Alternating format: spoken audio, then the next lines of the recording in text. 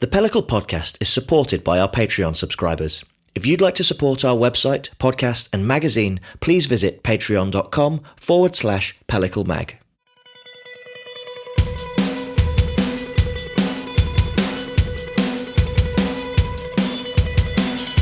I'm Matthew Curtis, and this is the Pellicle podcast.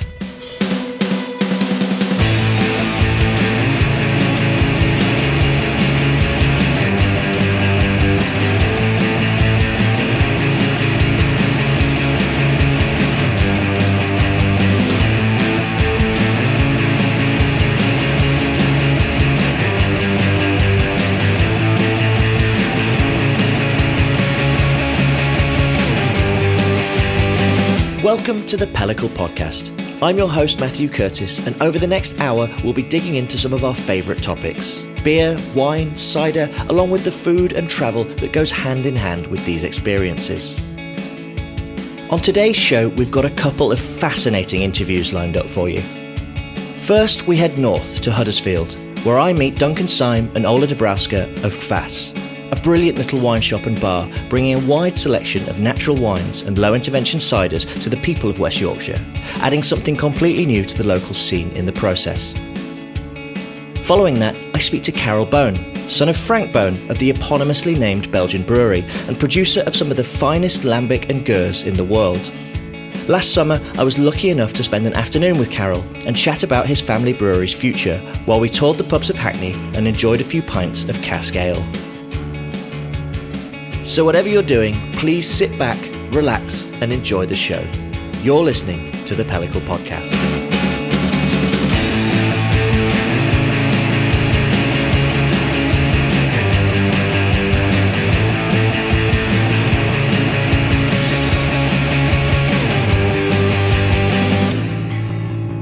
Yeah, so that hot summer we had for 3 months gave British wine growers a really great harvest, and Bacchus is one of these hybrid new grapes. It's a bit like, I think, Sauvignon Blanc character.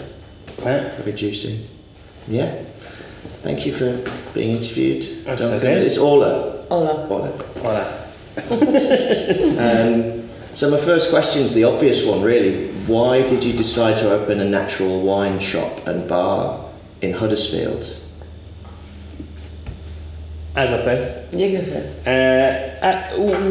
One of the reasons was living here, sort of drawn to this area through various work projects, and the main reason was for making it a bit more accessible, really, because we struggled in supermarkets and in other wine shops to find vegan wines. Mm-hmm. So. Are you both vegan yourselves? Yes. Mm-hmm. Yeah. So we spent a good half hour in supermarkets looking on Barnivore, which is a list if alcohol drinks are vegan. So we would be scrolling through, looking like idiots, and we couldn't find anything, could we?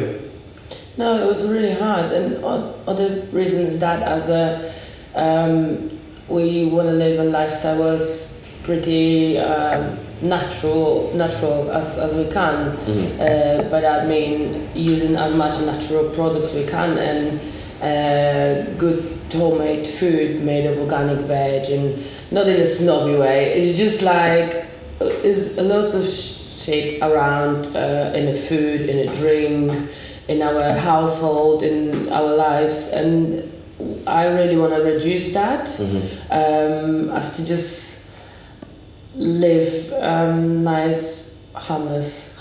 Yeah.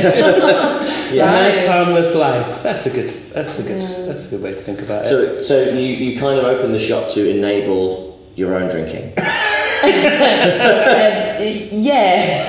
No. The thing is like the idea of having a show people that the drink can be good, can be just simple. Like everything was simple really inspires me. I'm really into it, and this is how it is. This is just grape juice, who someone did with passion, and I wanna, like my reason is also to show people that there is something else and it's so simple.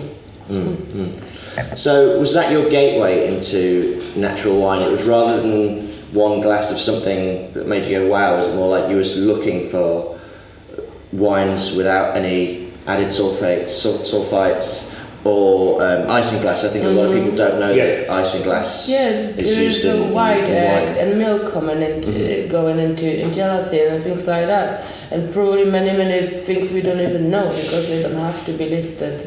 And obviously reason the hangover. Obviously, we don't have to drink, right? No.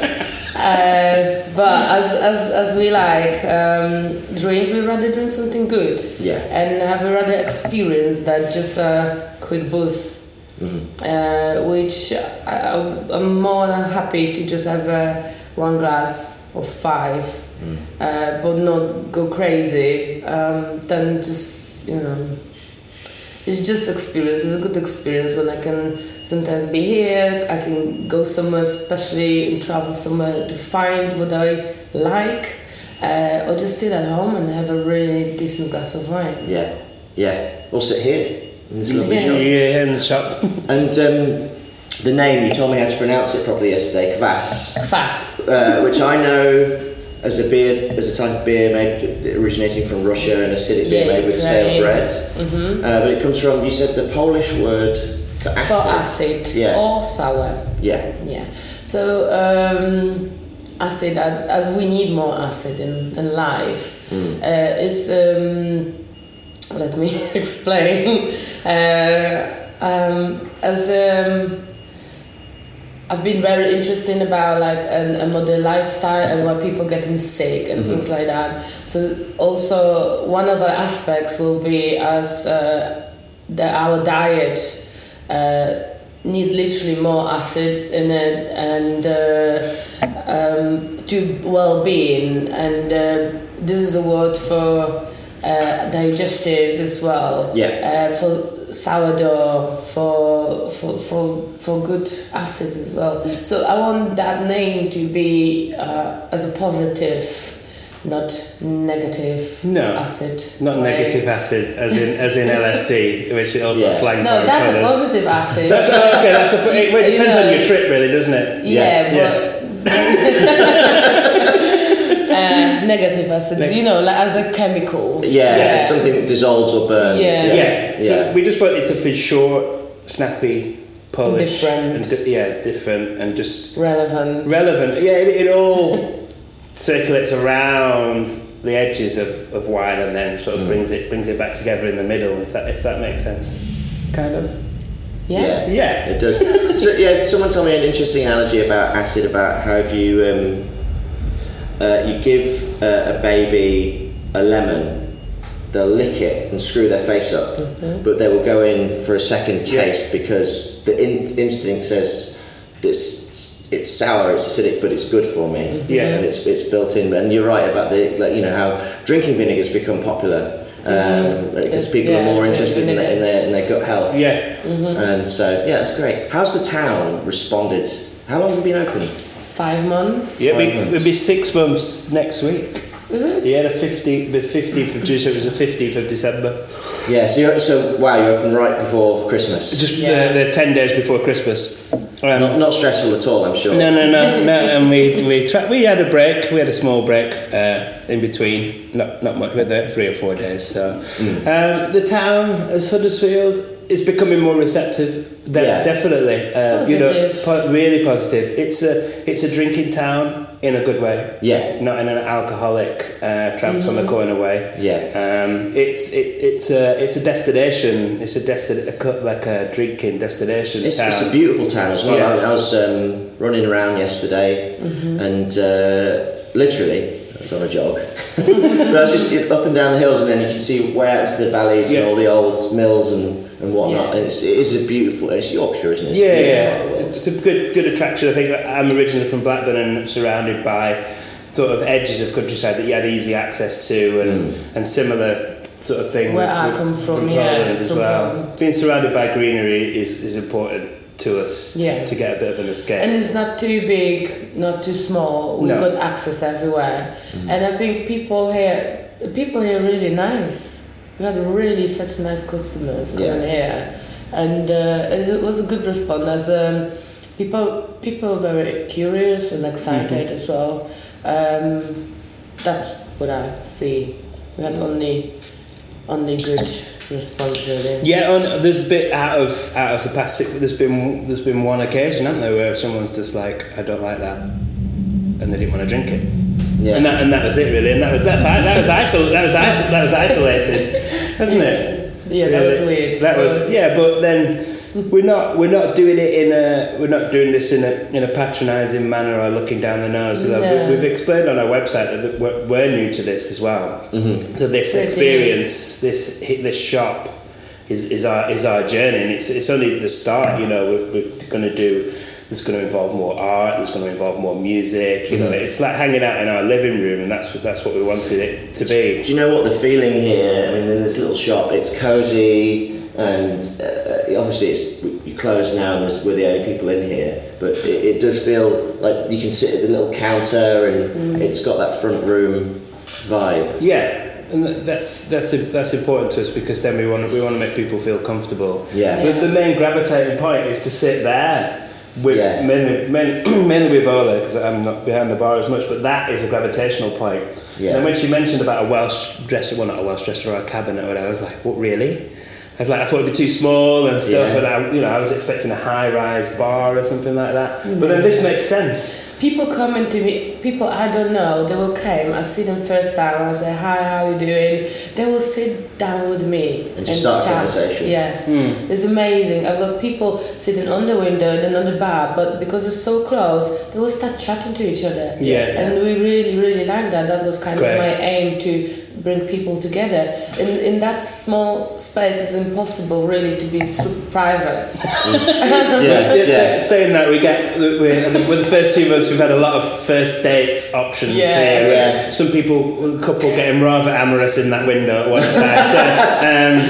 But it's great. You can spot them a mile off, and I love it. I love when people come here and there's this awkward conversation, and they're trying to be hushed because you can hear everything in here. Not that we're listening in, but then you can see, and then it was really cute, when seeing first dates progress into when they've had a couple of glasses and they're going out into the night of Huddersfield, and they're just like had a quick snog and gone off somewhere. That's great. I love it. It's really nice. It's really nice. So Huddersfield is a beer town, isn't it? You've got the brewery, Magic Rock, and you've got some of the most well-known, but you've got the Grove, which is considered by many to be one of the best pubs in the country. I was in there yesterday. It's one of the most idiosyncratic and wonderful drinking spaces.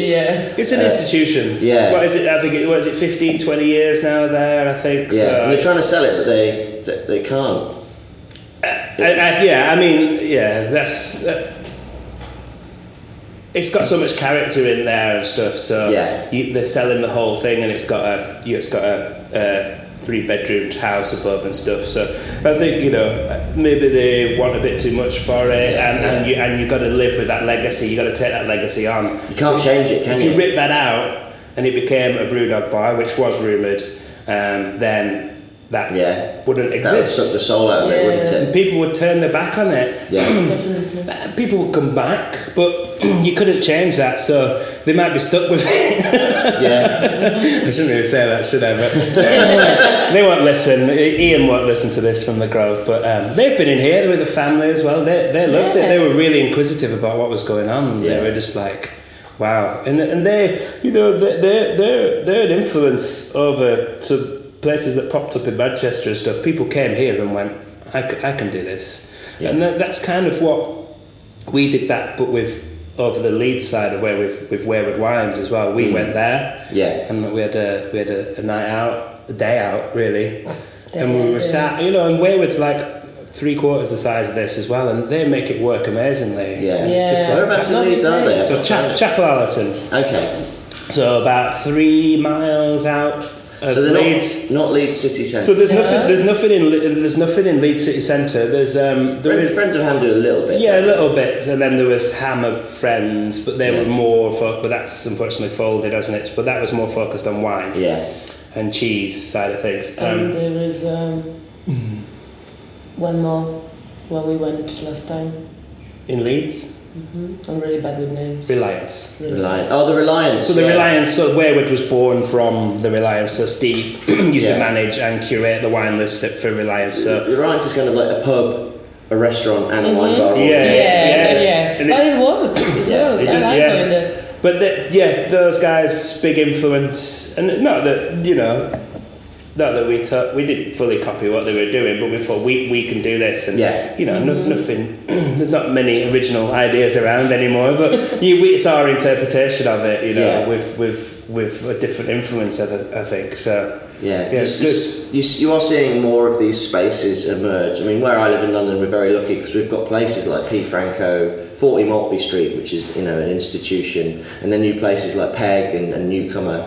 But then coming out, I was in Liverpool, and someone said, "Oh, you've got to go to Bunch," and I'm like, "What?" And I don't know if you've been to Bunch in Liverpool, but it's we're planning to go. Yeah, he's been here because he imports the Yeti and the coconut wines. So we did a tasting with him here. So, and they're on a similar level of us. I think they've been open a bit longer, not much longer. I think they're coming up just over a year, and it's just interesting to see these little places pop up around the country, and it is. Do you see any parity with what happened with craft beer a few years ago, or is this a completely different trajectory, do you think? I think it's different, or the same. I think maybe not on this. I think it starts like it's happened everywhere else, but not here. Yeah. And for some reasons, I don't know, I've got that weird feeling that Britain can be not a backward, I'm not saying that, but you like your own ways, so we see what happened. That's why we opened that as an experiment as well, to be honest, especially in a place like here. People asking why it's not Manchester, why not Leeds. It's like, but there's no reason to do it. There's everything there. We need to bring new stuff to other people where they maybe don't want to travel there. But I think it's going to be little steps. We'll grow, and we'll be natural wine here will be new craft beer. Sorry. And, maybe I mean craft beer has become, the reason I say that is because I remember sort of 7 or 8 years ago, finding a little spot like this that had a few taps of craft beer was exciting. But what I have learned from my own experience with wine is how different wine is to beer. That there's a lot of parity, but there's a lot of differences. One thing that interests me though, because you do feel like an anomaly in this town, but in a good way. Because I was in the Sportsman last night and I met John, the landlord, and he, they had all those hamples, and I'm like, what's your throughput like? It's like, 50% of everything over the bar is cask. And I'm like, even in London, I don't think we have pubs that just sell that much cask. And if we grow 18 handfuls, and that would, in London that would be unsustainable. So this is a cask beer town. It's Yorkshire. So how do you think you will integrate into town?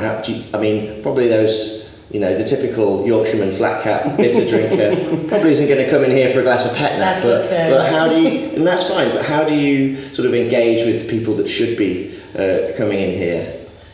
I would say I never focus on integrating. I was thinking, not in a cocky way, I do what I feel, and we'll see how people respond. And I think this is kind of new, this is a bit new and a bit different. And I think people need to a kind of fresh vibe. And as a people describe, and I think this is my European roots kind of influence really this place. As I'm from Poland, and this vibe kind of I'm bringing here. Even if we went to Paris 2 weeks ago, and we did research, of course, in the places. Where did you go in Paris? La Bouvette, and I'm really horrible with names. You probably know. La Bouvette was the main wine place that we went. And I've never been, but I've heard obviously how wonderful it is. Quite not an unusual setup. So no music. an open kitchen serving cold plates, and you have to order food. To order wine because they don't have a license. Okay. So there's maybe, but it works. There's maybe full. not too many bars there, but a lot of other places have that element to it as well. Yeah. So he was like serving up like just white beans with grated lemon zest, salt and oil, and that was it on a dish, and you picked it out like olives, and that was it. And then he was serving like eggs rolled in like smoked and pickles. Yeah, pickles is the next things we're gonna do that as a comment from the pickle background. And then there's a couple there was like I'm really rubbish with names of where we went to. We went to a few places, and I was like, made me feel confident, to be honest. I was like, this is in Paris, and we brought that to through this film. Like very, I'm not saying it's similar, but it's like kind of the vibe, European vibe, which is super good now, and Brexit's happening. No, we say that, and we kind of in a rebel way. Yeah. We want to bring the new vibe, and I think that's what people need. I don't know what people need. I think that my people need that, and that's I think they will kind of get it and integrate it like naturally with us. Yeah, that's natural wine is inherently rebellious, isn't it? Like if you look at the Australian winemakers down in the Yarra Valley who rebelled against 15% Shiraz. And it's happening in California, and in Europe it's different because the French will say, well, this is just how we've always made wine. Yeah, exactly, and Italy. But in a way that's rebellion because it's like we won't conform to your mass production. We're just making it how we make it. But movement started in France years ago. It's just saying. I think this is a movement like. Many others is against a massive production and say, oh, listen, we can do amazing product, cheap product, because cheap where it's made. And why would you drink that shit? Yeah, exactly. It's like we have to push those things. Once you're convinced, it's, once you it took me a little while to understand natural wine. I've always found wine more challenging. Beer was very immediate, but beer was always something that was there, and wine involved investing myself into it. The most important thing I've learned about natural wine is it's not all basically sour and funky. It's that's a great way to get someone into beer, into wine, but it's not really what it's all about. I categorize as a safe stuff. Yeah, we've got some safe stuff for entry level. Yeah, they'd be surprised that people would be. First time I had a skin contact Georgian wine, I couldn't drink it, and now now I can't get enough of it. Yeah, some people can't. Yeah, so it's a love-hate thing for some people. But many beer drinkers, you'll be surprised I only drink beer. I was like, try this, and beer drinkers literally like orange wine. Yeah, because I don't know, maybe the line is gonna head out soon and they're gonna kind of be on the same level. Yeah. Which I hope with craft beer and funky wine. And it doesn't matter. Today I can drink wine. Today I can drink beer. That's me. It's like, what do I want? I can go to this beer bar. I can go to this pub, have an amazing pint of cask. I can go and have some American IPA. I can have some amazing cider. Or I can go and get an amazing Negroni at this cocktail bar, or I can go and have a glass of wine. Actually, what I'm seeing now in London is the new bars will have all of it. Red Hand, which just opened in London, is ostensibly a beer bar. It has 20 taps. It's the same. It's Graceland is the company. They have the King's Arms, the Axe, Earl of Essex, some great pubs. But the new bar, it's very American. And it's just a big dark room. They like metal, so it's like it's kind of themed like that. And when I say metal, I mean like desert, stoner, doom, which is it's a perfect aesthetic. And you go and they have like Augustina. They have some like hazy juice. They have Negroni and espresso martinis on tap. They have shots of Fernet behind the bar. Then they have a wine list, and they have regular wine, and then there's like, here's a natural wine bottles, and they've got stuff like Costa Dia, and I ordered a bottle of it just to share. We were drinking beer, and I was like, let's share a bottle of this, and I was with a couple of beer people who were just like, holy shit, this is like, I can taste things in this that I like in my beer, and it's really interesting to see these worlds coming together. Yeah, there's definitely a big crossover from it. I mean, this is going back to one of the reasons for an original setup was our meeting in the middle, really, from my beer background and your love of wine, really, and then we found some bits in the middle which were quite unusual. Yeah. Wines. Like, I can't really drink heavy reds or anything like that, and then you know more the heavy red side, and then I'm going for the lighter reds or the sort of the glue. The orange wines, and just it was a happy medium, really, wasn't it? To find something. It's easier to get someone who's really experienced with wine like that. My dad loves his wine, but he likes big, like, Californian reds. And I took him. We were in Berkeley, California, and we went to Brock Cellars and Donkey and Goat. Donkey and Goat, he managed to find a wine he liked. But in Brock Cellars, they were all light, acidic, and he wanted something with bold tannins, and that was a really interesting experience. I haven't convinced my dad about natural wine. I bought him a bottle of Patrick Sullivan. He took one taste, said I don't like it, so I had to drink the whole thing. That's a shame. Let's talk about this wine we're drinking. So it's from Spain. It's a red petnat. Juicy petnat, Vinyes Tortuga. Vinyes Tortuga, or your accent is really bad. So they're on the seaside, and apparently they help turtles. That's what I heard. They help turtles. Originally from Amsterdam. Yes, but they moved to they buy some land and they started. So young people. They're the young, beautiful, blonde people Male? from Amsterdam. Yeah. I think they're brother. They look like they're not brother and sister. I don't know. Don't say to me. No. But this is their first batch. Yeah, when we of tried wines. those wines, it was labels on. No labels. There was no design. I remember to see And I the love raw this wine. red as well. The Hurdy-gurdy and honky-tonky, I think. It is proper breakfast wine. It's not complex. It's just like juicy, a little bit of acid. Yeah, a little slight bit of sort of bubbles. pink grapefruit sort of vibe to it. It's great. It's like a ready-made mimosa. That's a good description. So 12%. They've just got a rosé, so this is the petnat version, but there's a rosé as well, so probably like not a flat version, but Flat version. A flat version, yeah. I don't like saying stuff in a is good flat. way. Because that's beer. That's bad in beer. So they're on Instagram and Twitter. I think they're like go under the name of Grape Hunters. So they haven't used Grape Hunters. I follow them. Yeah. So it's those guys. Yeah. So I don't know why they didn't really put their full name as it, but that's very natural wine. Use something else. Yeah. Brands, when you the grapes are our brands.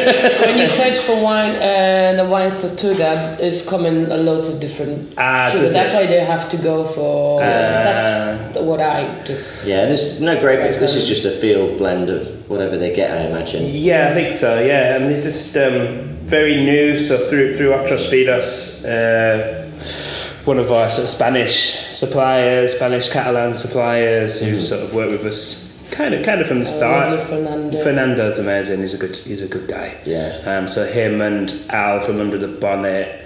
It was Catalonian natural wine that made me go wow. Yeah. And it's a bottle of Partida Creus I had. And I'd never heard of Sumol, the grape variety. And I'm like, what the hell is this? Had all these cidery barnyard notes, but then it was complex and structured, but also I could just drink. I just didn't want to stop drinking. That was yesterday, day before we met. Yeah, give him a little try of stuff as well. We've been very surprised by those breakfast juice kicking in. We've been very surprised by all of those and the Czech wines we've been getting in again with grape varieties that aren't and hybrids. That we aren't used to, but we've been blown away by those, and like we try and keep a good stock of rotating Spanish and Czech, and then at first when we opened it was not predominantly French, but 50% French was our stock, really, wasn't it? Yes. By accident, really. Yeah. And then now it's... We move on. I don't know what the main thing here is, really. Still French. Czech, French. What's selling really well for you? What are people asking for? What people asking for? This is a hard question, you know. People asking me for, especially because those are wines most of people completely don't know yet, and they're like, wow, this is interesting, and then I try to help them what they like, so it doesn't matter if it's like more French. It's about trying to kind of match with their taste, which I kind of did well so far. Nobody complained really, as I know.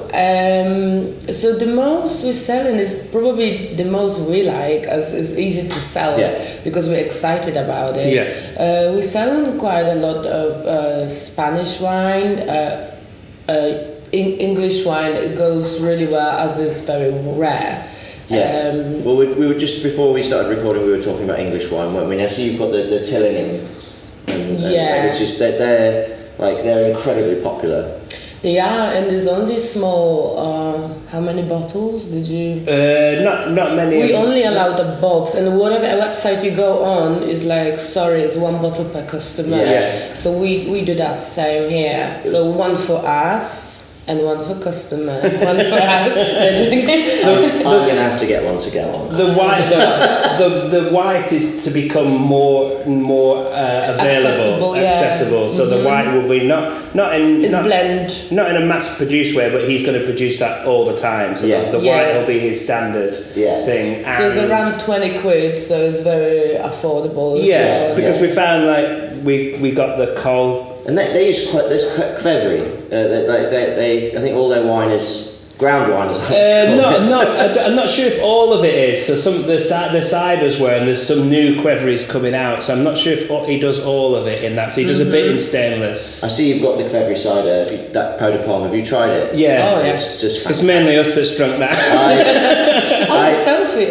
I hosted a beer tasting recently, and I dropped that in the middle of the beer tasting and didn't tell the people, what is it's Lambic? And no, it's cider. And they're like, I didn't think I liked cider. This is very likeable. This is it's good. Nice. It's good stuff. But some people are maybe a bit not wary of a price, but £20 for a bottle of cider. People are like, why? Well, but probably because there's less than 1,000 bottles, and he's making it in the ground by hand, so there's not much of it available. But we had some of the Davenport in when we first opened. I think it's probably quite important for us to keep a sort of staple of English wines in, so people do ask. They're not specifically going by country when they're asking, say, have you got a good French or a good Spanish? And like you said, you ask them what they taste like, and we find that. The people are amazing and creative, and I had so many situations. I remember this guy when he said, oh, do you know this wine where it's like smell really bad but tastes really good? I'm like, I was like, give me one of those. I can't remember. I had an Italian wine recently, and I opened it, and it just smelled almost like rotting. And then I tasted it, and it was like strawberries, and I'm like, what's going on? It doesn't make sense. We have a cloud worker from Australia. When my description of this wine is a very bad public urinal, but it's delicious wine. But on the nose, not so pleasant. I think with your descriptions, that's not going for the definitive descriptions. Has this been a barrier when interacting with customers who are new to it? How do you overcome that reaction? Yeah, well, loosening it up and making it funny and say it smells like feet or urinal, and people are laughing with us, and they love it, and they try. So we're not going for the usual smells or the usual tastes. We're just sort of telling it how it is. It puts down the barriers, really, doesn't it? Yeah, sometimes I had these situations where I was like, oh, this wine is, and they were like, oh, I'll take this from them. So it's if you feel it, if you know it, and be natural about it. Natural word is coming. Natural word comes about. Be natural, spontaneous, and people will get it. I think that is really what's key to my enjoyment of natural wine is that interaction, because it is quite intimidating, because there's so much choice, and it's not like ordering a beer over the bar. It's a lot more complicated. And I was in 40 Maltby Street having a glass of wine, and I wanted to get a bottle to take away, and I was like, I'm interested in this. And the lady who served me was just like, oh, this is great, and this actually this was he ended up using all the grapes in one batch because the frost hit him really hard, and it was this wine called Salamander. I can't remember the name of the producer, but it was. She's like, actually, we've got the next vintage where he had a really good harvest, but he made the same wine because it was a happy accident. And just seeing her light up and talk about this producer and talk about this wine, I'm like, there's hundreds of other wines on this list, but I want that because your reaction is selling. And that is something that makes it great. P. Franco in a great place where they're just whizzing around that table, and you're just like, what's in my glass? I don't know. I had customers yesterday, when an older man and lady, they have a glass of wine, and she was really curious what we're doing here, and I was explaining her, and she was like, so tell me why these grapes are like that, do you know all the grapes and things like that. So I was calmly explaining it. I was like in my zone, and the gentleman said, oh, stop it, she's not here to educate you. I was like, yeah, that's why I'm here. That's exactly why I'm here. I'm okay. I hope you enjoyed hearing from Duncan and Ola, folks. We now go to our conversation with Carol Bone. Apologies for the background noise. This was recorded in a very busy pub, but I think you'll find it's worth bearing with. Enjoy. Thank you for being interviewed, Carol. We've had a nice afternoon drinking in some pubs. Absolutely. And now we're eating a pickled egg. Yeah. Which would you like, the malt vinegar or the beetroot? No, I would actually go with the malt vinegar one. Okay. It's all yours. I'm going to have the beetroot. Alright. I'm going to put Johnson pepper. I'm not sure. I'm just going to eat it like just this. Eat it, yeah. Like this first, and I'll figure it out, because I've got no clue actually. Pickled eggs are the lambic of England.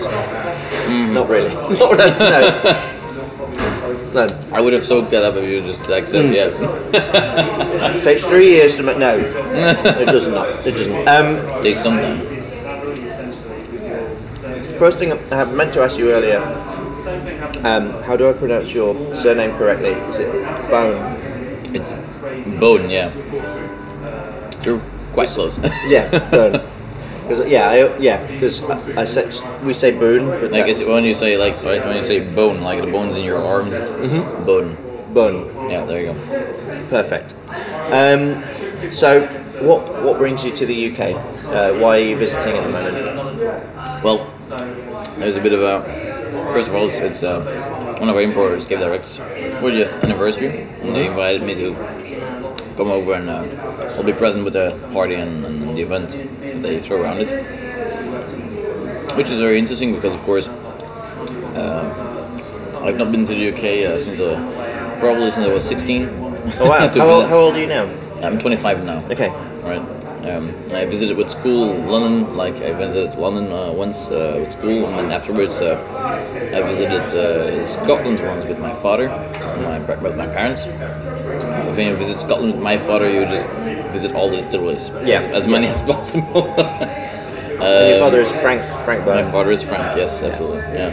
And no, but the reason I come back now is, of course, I see there's a lot of our beers coming to the UK, and the interest in our beers clearly is growing, because I see more and more of our beers going to the UK. So it makes me, of course, wonder, okay, yeah, that's nice to see, but what's the beer culture like, and what is why does it happen?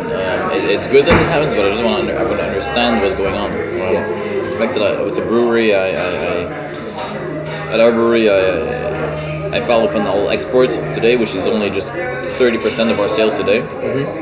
So 70% of your beer is still sold in Belgium. Yeah, just over 70% is still Belgian sales. So we're very specialized and focused on Belgian customers. But the export is growing as well currently, and with the fact that the UK sales are growing, it just makes me wonder, I see the industry growing, the sales are growing. what's going on in the UK, and I hear about other people making or trying to make Lambic inspired beers, and then that interests me as well to go figure out like what's going on. I see different beer cultures in all countries, and I'm visiting even just in Europe. Every country has its own culture in beer.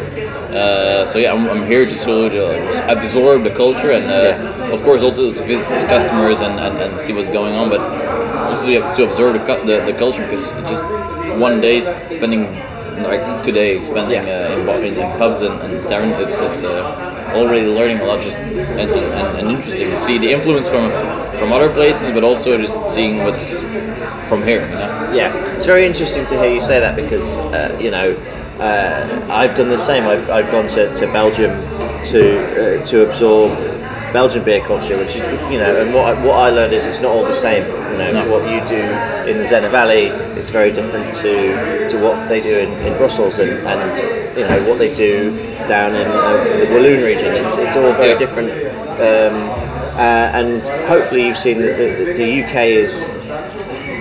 You've been in London, and the UK is very different, but we're also very influenced by a lot of other cultures. We've just been in a Railway Arts drinking New England IPA. Exactly. And, that's, influenced by the US. Exactly. I had more of an American feel right there, but right now here...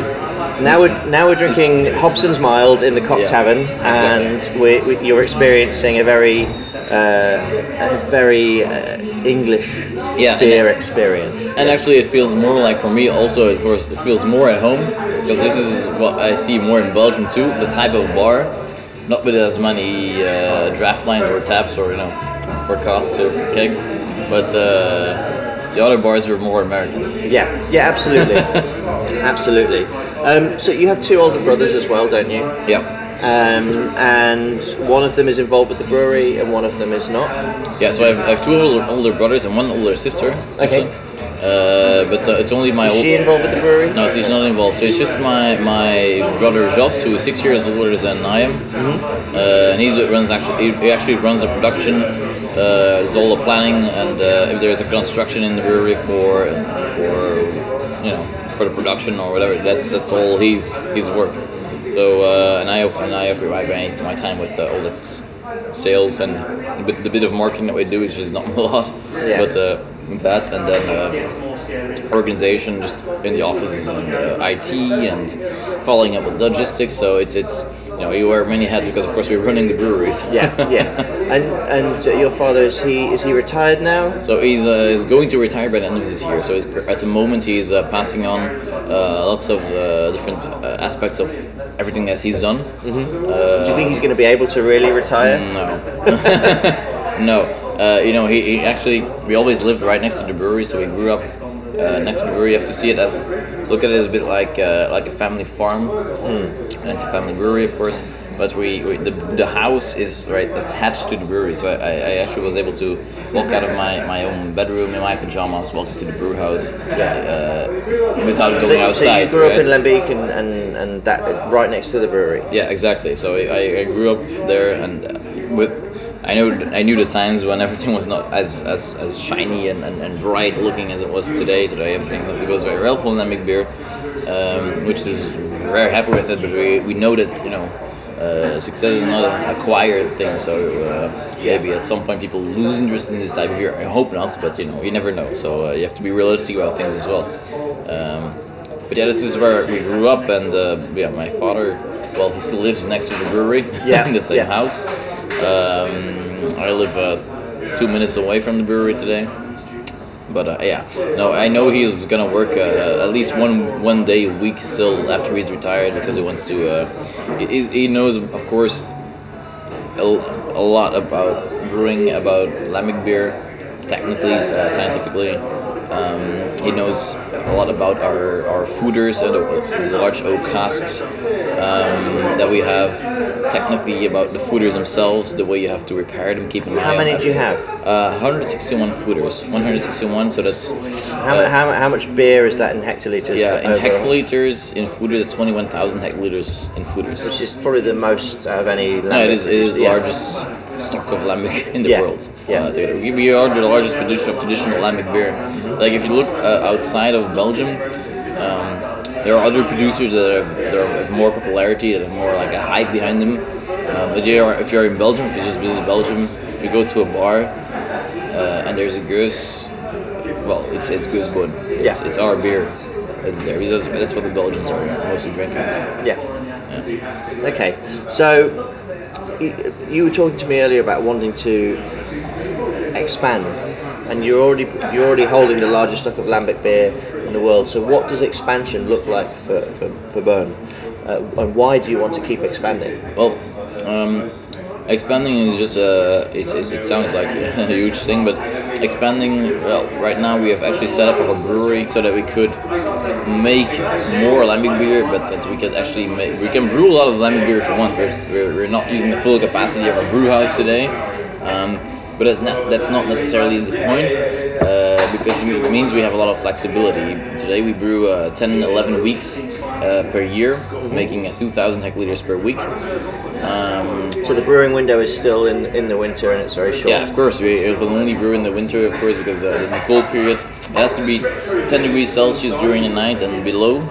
Because that way, if it's hotter during the night, you actually get a bacteria overgrowth, and then you get off flavors and so on. So that's pretty much the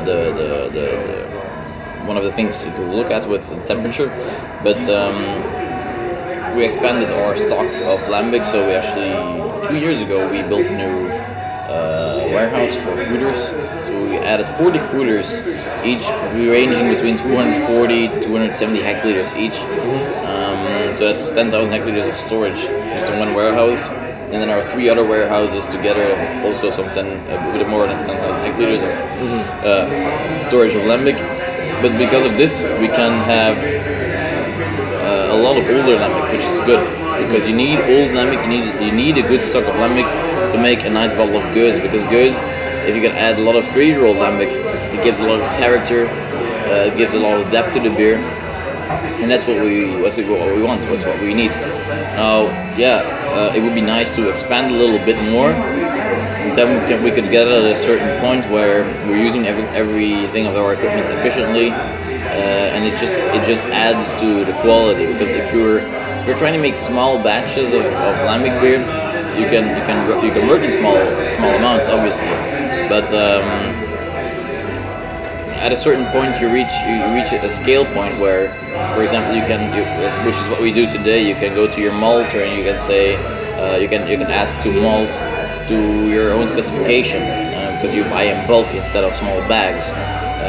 We buy hops in large amounts, and we buy the hops as flowers, and we get them pelletized to make pellets. But we buy the hops themselves first, so that we're sure that there's no twigs and stuff in the pellets. So you will not buy pelletized hops. You will buy the whole flower hops, exactly, and then you will send them to be processed. We look at where they're growing and so on first before we buy them. So it's a whole process. But we buy aged hops. So recently we bought hops for the next 5 years. So that we were set on that for the next 5 years, for example. But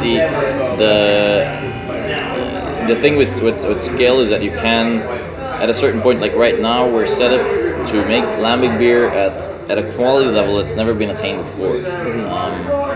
We're always very focused on oude Guus, on our creek beers, our fruit beers, but we don't. People will maybe not see from us a lot of different fruit beers. We work with cherries and raspberries, but we've not worked with grapes. We've not worked with anything else. We could, and we may do that in the future.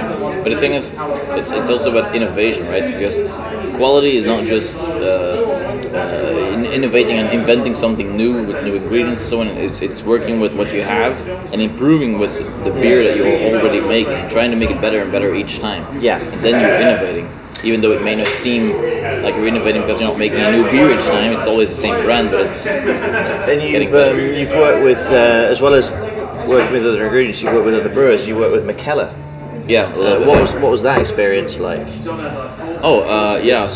with Mikkeller, so we make some pretty much every year now. Last couple of years, we've made a collab beer. Is that always oude Guus? It's always been an oude Guus so far. We're talking about some other stuff too. At the moment, so because we're installing some new installation for fruit fermentation and talked about Mikkel maybe going to do fruit in the future, but it's still ideas at the moment. But no, it's actually a very I email with Mikkel on a regular basis, and we just pitch ideas towards each other. Sometimes he comes up with an idea that's maybe a bit like far-fetched for us, when we say, okay, that's maybe we're gonna do, but we can do it more like this, and then we go back and forth, and then mostly like the collab, it comes down to we're making something that normally Bowen wouldn't make, because we think it just doesn't fit with the reputation that we have as. How is the beer you make with Mikkel different to your normal? What is different about it? So the blends that we make would normally could have something that's a bit more. I'm not gonna say off, but a bit more specific in a certain direction, like maybe a bit more challenging. A bit more challenging, yeah, and probably more for the experienced goose drinker. But like one of the last collabs was the vermouth collab, where we had one. Well, I actually bought. That's the fourth warehouse that we installed. We had 8 fooders there that contained a lot of always contained vermouth wine in it. And if you put lambic in there, we buy these fooders, and it's a bit of a gamble sometimes, because it's second hand, and the agent says it's used for red wine, it's all right. But you discover, okay, no, this was not used for red wine clearly. So it was clearly, by what we taste, was used for vermouth. And then, the lambic we can blend with our regular goods, but only at like 20% or a little bit below. But you have to guess, but at the same time, it opens an opportunity, because you can make goods that's maybe a bit more, contains a little herbal flavors in this case.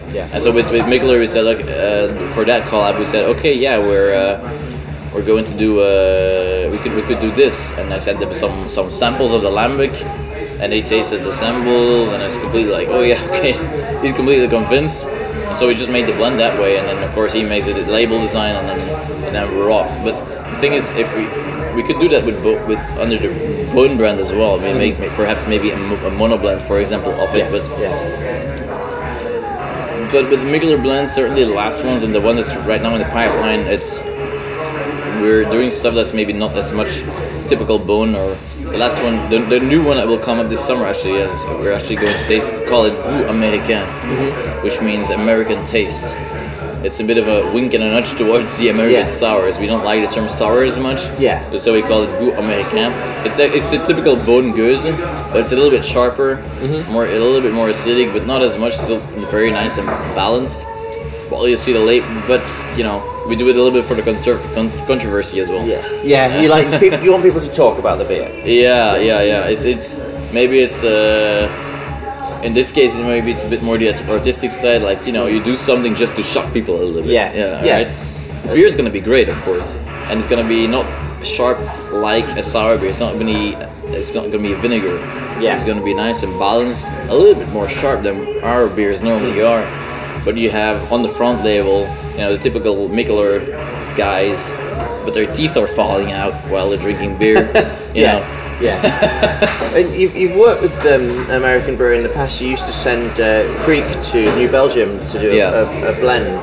But now Oud Beersel, I think, have that relationship with New Belgium. But they might get the lambic from. So basically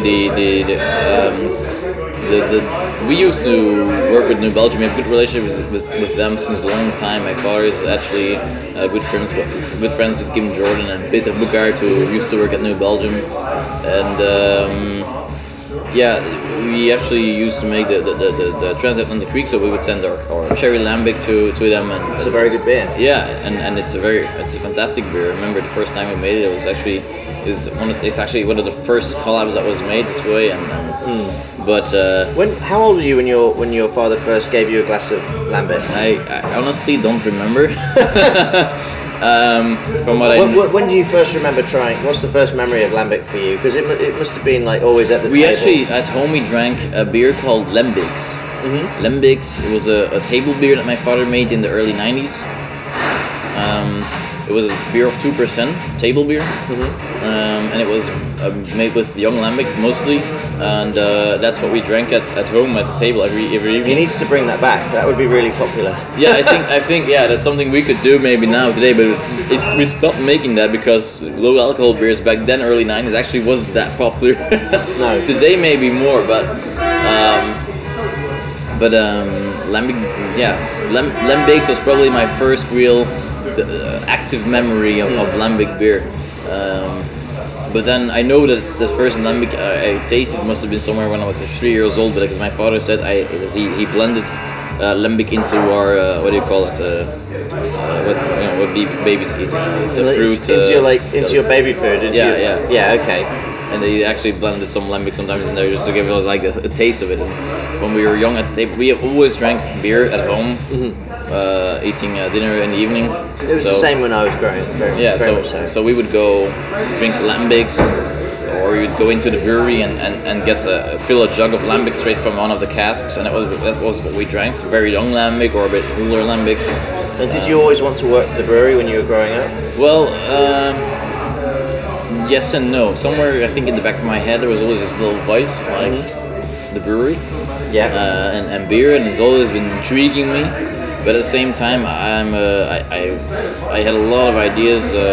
Wanted to be a doctor at a certain point. Then I am a pianist as well, so I play classical piano. Okay. And I played it very actively when I was between 12 and 16. Definitely, I played about 4 or 5 hours of piano a day, easily. My neighbour is a concert pianist, and he plays for about 6 hours a day. Yeah. Okay, yeah, because you have to. Because I played, well, I still play today. It's more romantic classical music, so it's like Rachmaninoff, Chopin, Beethoven, Liszt. All the good ones. Yeah, exactly. But at quite a high level, and so I studied music in the local academy after school. I actually did 9 years of music academy this way. And at a certain point, I really wanted to do that, and then I decided finally, like, okay, no, it's not worth to make it my job, because I felt like it's more like something I have to do to like meditate or it's not necessarily, if I would make it my job, it would feel too much like a job, and then it would ruin the fun and the value that it has to play music. And then I actually started a small business online, making reviews of computer hardware, which took off a little bit, and I actually made a bit of money of that. I made a bit of money of that at a monthly basis, and actually I actually made a business plan to check out whether I could continue with that. Yeah. But at the same time, I was working at the brewery in the summers and the weekends. I was active on festivals. I was, And you said earlier when we were having a beer that you did an internship at Chimay as well. Yeah, so that was already when I decided to work at the brewery. So at a certain point, I think it was when I was 17, I told my father, at some point, it was just in the morning, we were sitting at the table, and I was getting ready to go to school, and I just told him, like, because I was thinking very actively about, either doing more about computers or going more towards beer, and then I made an active decision, like, I want to do this, I want to continue in the brewery, because my brother was there, was already very active. For him, it was always clear that he would work in the brewery. He was working since he was a little kid, and driving around with the forklift, working and really following up what's going on. But I'll tell my father, like, I want to work at the brewery. And he was just reading his newspaper, drinking his coffee, and he was like, okay, that's good news. And he just continued reading his newspaper. Having met your father once, that sounds about... Yeah, it sounds about, exactly. Was there any pressure on you to do it, or is it... No, there was never any real pressure. Maybe my father tried to, like, convince me subtly a little bit, like, dropping some hints here and there, saying, if ever you're interested in working in the brewery, these kind of hints that he dropped. But no, there was never any real pressure. If I said I wanted to just do my own thing, maybe he wouldn't have been as happy as today in that sense, but he would have been, content, and he would have been, happy for me that I made my decision. Just like, my other brother and my sister are not working in the brewery and doing their thing. And they're also doing things in a more independent way. I mean, they're not they're trying to realize that they're very active in doing their own thing very specifically. And is there any? What does the pressure feel like with your father about to retire? Do you feel like is it quite a stressful time, or are you looking forward to putting your own mark on the next few years of the brewery? Well, of course, my father and I and my brother, there's of course a generation difference. Mm-hmm. So when we talk about the beer, we are very much in line in the sense of quality, taste profile, the idea of what a good goose or a creek should be like. We have very similar taste, and of course, probably because our father educated us on that front. But when it comes down to like design and then I'm talking more from the marketing side or design of bottles or design of labels and these kind of things, he's got more of a 70s and 60s kind of idea or background. When he started, I still hear the stories from people in town telling like, he was walking around his wooden clumps and driving, pushing around a cart with wooden casks in town. And, he's starting from scratch, literally. In a very hippie mode. he was a real hippie back then, with long hair and everything. I can't imagine that. Yeah, but it's that's how it was in the start. Actually, so he just started in the 70s. Yeah, he started. When did he start? He started officially in 1975, but it was 21 years old at that point. And there was another brewery in the family. An uncle of my father who owned a local brewery. They made Kapal, which was a brewery in Mechtem in the area of Brussels. But it was just a local brewery. Like there were many local breweries back then. It wasn't linked to Lambic, but it was when my father was 16. He actually discovered Lambic through some friends who had a sort of let's call it a farm. My father, to stay within the 60s mindset, my father went in the summer to that farm, helping to pick apples, do the harvest of beets, and we made soap there and those kind of things from from goat fat and those kind of things. It's like, okay, it was like living of nature and feeling it's the time in the summer like that. And at the farm, they often went to Mr. De Witz's Lambic blendery in Lambic to go find some Lambic, and they had casks of Lambic in the cellar at the farm. And that's how my father actually discovered Lambic. And he discovered Mr. De Witz in Lambic. And eventually in 1977, my father bought De Witz's location, which has actually been his goal when he started in 1975. But that being said, it's now my father he has more of that mindset still today. He's very he's also a very stubborn man in the sense that he has his idea and he goes forward with what he has as an idea.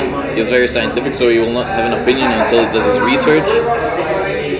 But the stubbornness has definitely helped probably keeping this beer alive, keeping this beer style alive. He's got a good mindset and he's very knowledgeable about beer, but he's also smart on the business side strategically to make sure that he doesn't make any bad decision. I mean, you can be a very good brewer, but you're gonna have no idea about how you put your beer in the market, because you have to sell the beer to be able to invest in the beer. That's of course important as well. If you don't have the money, you can't improve the beer because you're not investing in it. And that's what he has always been trying to do, is invest because he wants to improve. But that meant he had to sell the bear. Yes. And so it was also always a cycle, you know. And luckily for him, it was a positive cycle in the end, because until 15 years ago, I can't say it's been easy. It was always trying to survive. Yeah. Thanks for tuning in, everyone. If you'd like to support the content we produce at Pellicle, please consider supporting us via Patreon. You can sign up by visiting patreon.com/PellicleMag. Please also consider leaving us a review in your podcast app of choice, as this will help more people find the show. Until next time, I've been your host Matthew Curtis, and you've been listening to the Pellicle Podcast.